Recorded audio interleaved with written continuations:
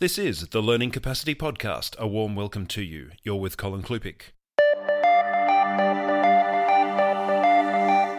This podcast is brought to you by LearnFast Australia, improving student learning with neuroscience programs since 1999. In this episode, we talk with Dr. Martha Burns, Director of Neuroscience Education at Scientific Learning Corporation, about whether or not you can have a maths brain. Most of us seem to have some command over language, but things change quickly when we start to talk about maths. Why is that?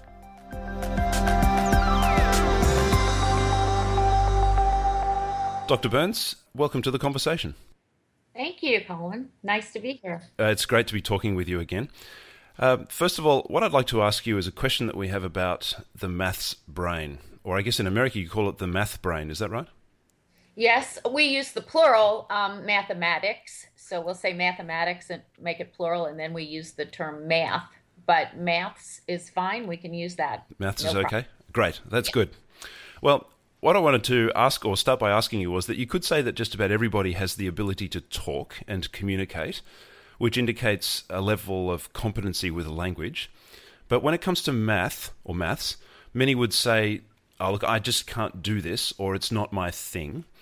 Is there such thing as the maths brain, and do some have it while some don't? Yes, that there are definitely people that are much better at maths than others. But there's a researcher who's known for his research on this. His name is Stanislas Dehaene, and he's Scandinavian. And he believes that maths begin as what he calls the number sense. So if you think about a young child, if you think about language and you think about a young child learning to talk, they're learning names and they're pointing to things and they're starting to put sentences together for grammar. And that's fairly universal. And Stanislas Dehaene feels that the number sense is also fairly universal. So children will count with their fingers. Some of the early books that children read, like the Three Bears, are all about things like size, big bear and little bear, and those kinds of dimensions. If you think about the dimension of near and far, or the concept of more, one of the first words a child gets is more, give me more. So the number sense itself is probably innate. But when you get into especially higher mathematics, algebra, learning how to use math to solve problems you've never seen before, there definitely is an aptitude for that's different than the aptitude for language. And it does involve different parts of the brain. It also shares parts of the brain with language, because a lot of math words like more and less and far and near and big and small actually are vocabulary that we use as well. So, but math also involves time, and math involves space in a way that language doesn't. So there are capacities that are very specific to maths. Okay, so if I can just summarize that, there is an innate ability for language, but also for maths, but less so. Well, I don't know if I would say less so. I would say it's not as well developed. So it's sophisticated, yeah. Okay, so when you say that it's not as well developed, what's causing that?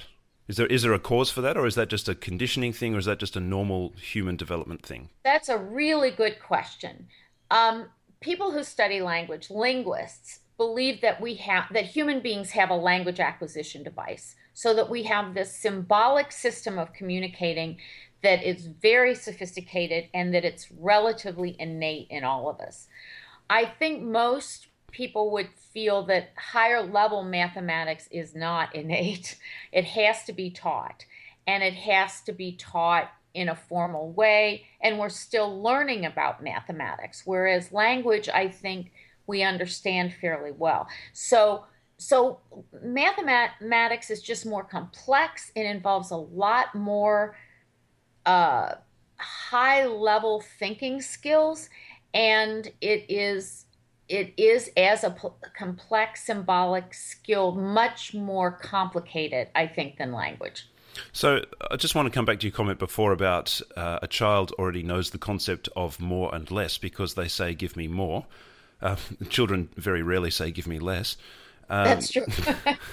And I'm just wondering, is that an opportunity for parents to just dive in really early there and see the relationship and say, oh, you want more? And then perhaps, put 2 or 3 biscuits down on the bench and say, 3 biscuits is more than 1 biscuit. Not say something like 3 minus 2 is 1, but just to visually describe or demonstrate that concept. Would that help?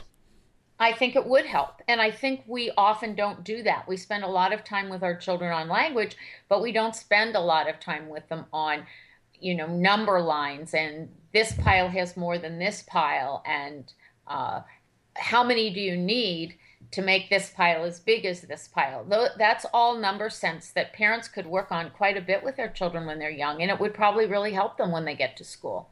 I'm just wondering why they might not do that, and I'm thinking back to a comment made by my doctor. He said to me, "Pain is easily forgotten," and I'm wondering whether parents had pain with maths and they've easily forgotten it, and therefore they don't think about 3 biscuits minus 2 biscuits is 1 biscuit, and the idea of expressing that to their children. So how do we get that conversation happening with parents again to say, look, it's okay to talk about proportional or quantity concepts with our children? How do we do that?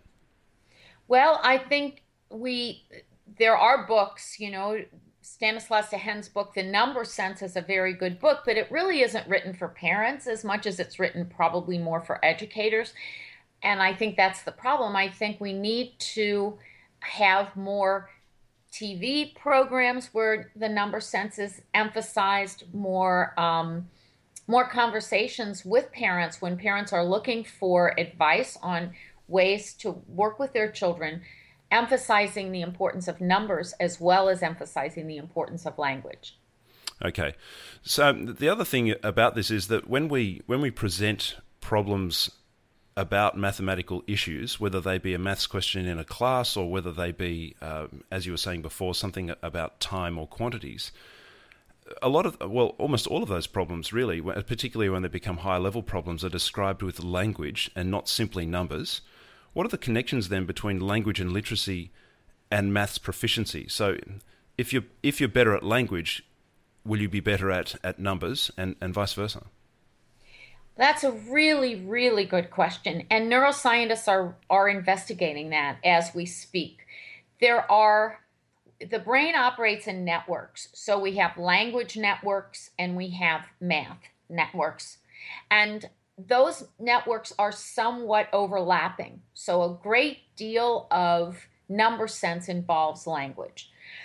But if you know a high-level mathematician, you also know someone who thinks in numerical ways without language. One way to think of it is math is a different language. It involves a different symbol system. And the higher level math you get into, the more it's going to vary from language. So at early levels, or let's say mid levels like algebra, we talk about math in terms of language. So we talk about, you might have a problem of, I have $15 and pencils cost 25 cents a piece. How many pencils can I get for $15? And we're describing that in language. And that's kind of the maths that you get through, let's say, year 5 in school. But when you get into higher level mathematics, you're actually using much more complex symbols. You're using symbols of symbols and sometimes symbols of symbols of symbols, meaning that I might have an X that could stand for the numeral 5 in one situation, and X might stand for the numeral 11 in another situation.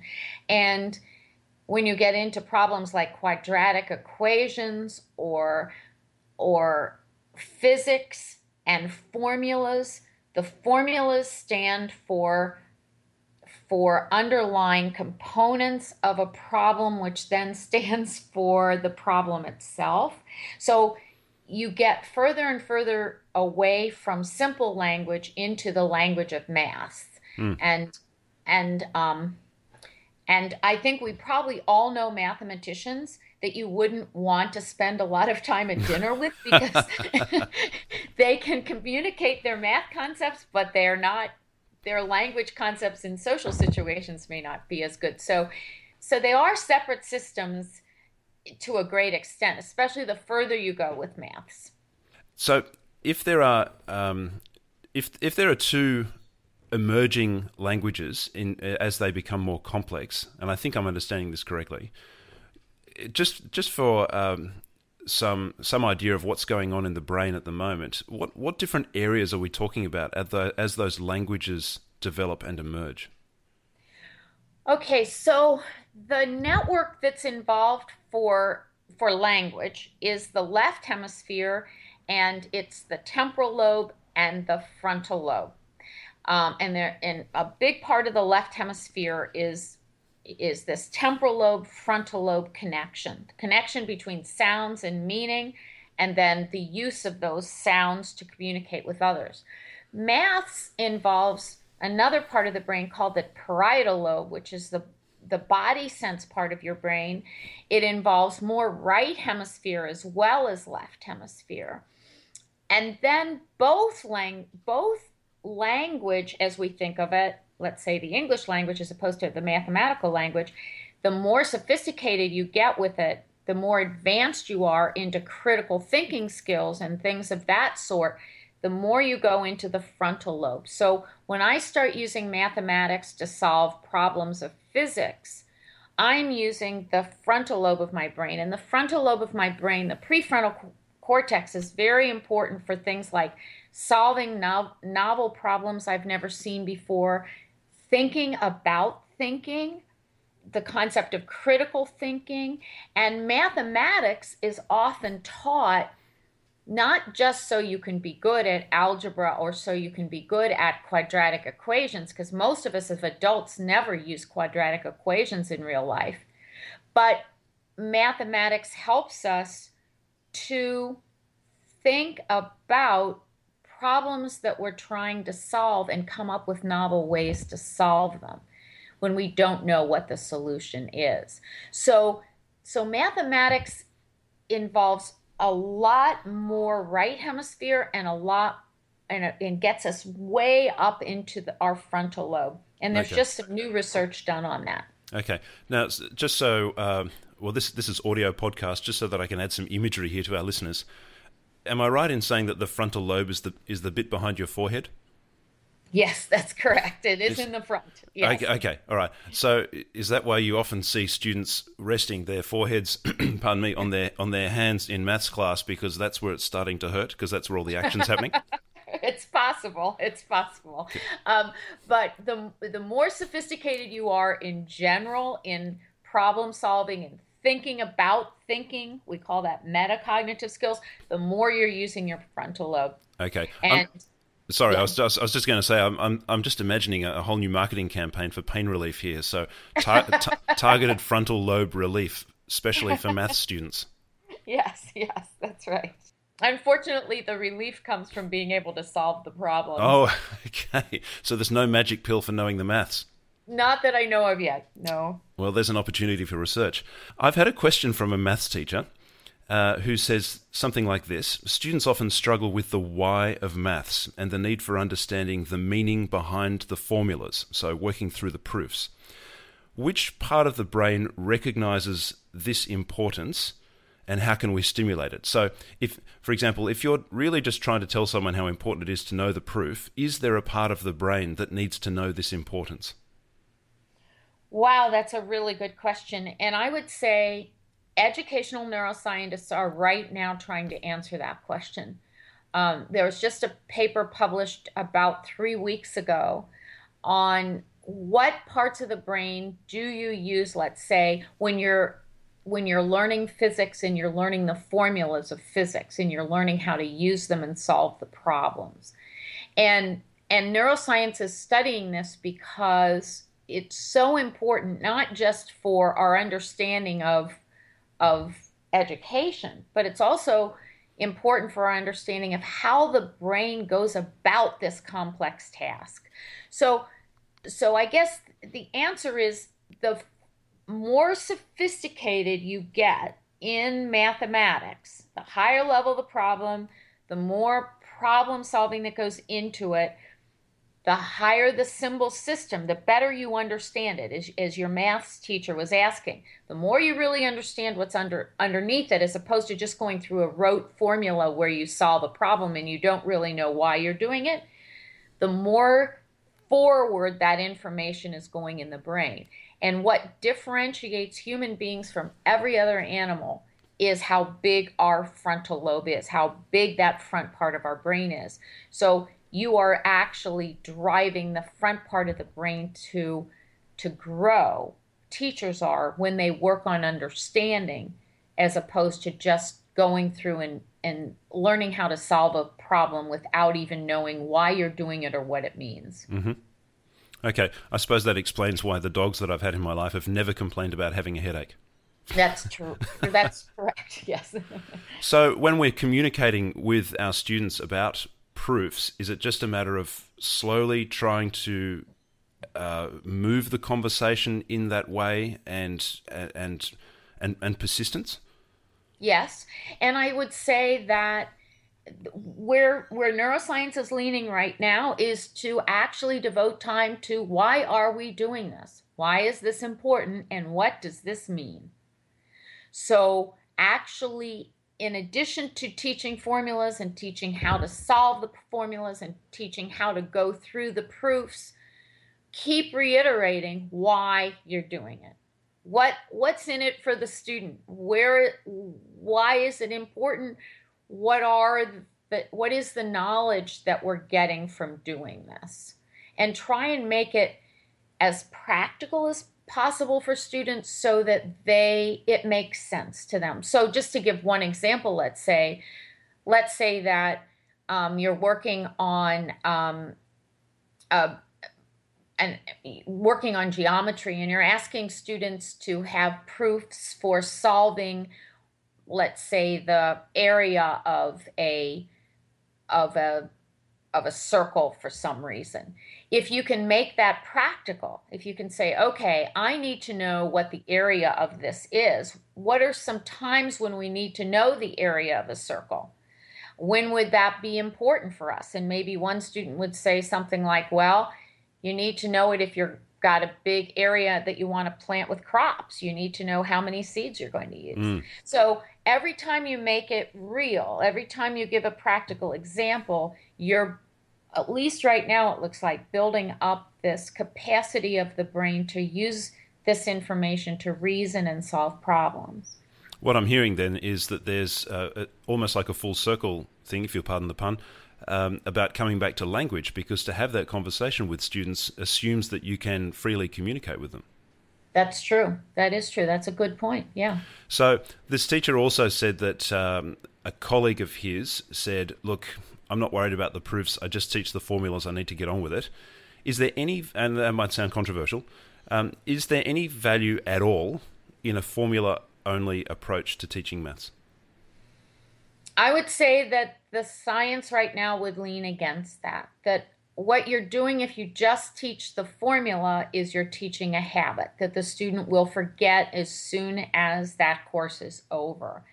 Whereas if you teach the understanding of why you're using the formula and what the value of it is, you're giving the students information that they will carry with them the rest of their lives to solve problems they've never seen before. So just to give an example, if I want to solve the problem that we have here in the United States of climate change, we have California, one of our states, is in a terrible drought, and we're trying to figure out what to do about that. I can't just know formulas. I have to really sit down and start to figure out what information do I need, where are we going to get the information, and how are we going to solve the problem. So that's where math is really important, and that's why we teach it. Sounds like there's a lot of research coming out still? Yes, still. Okay, well, that's very exciting, and I'm sure we'll be talking about that again in the future sometime. Dr. Burns, thanks for your time. Okay, thank you. You've been listening to the Learning Capacity Podcast, brought to you by LearnFast Australia. If you'd like to comment on this podcast, send us an email to feedback@learnfastgroup.com.au. To find out more about LearnFast, visit learnfasthome.com.au, where you can also subscribe to the blog. Until next time, bye for now.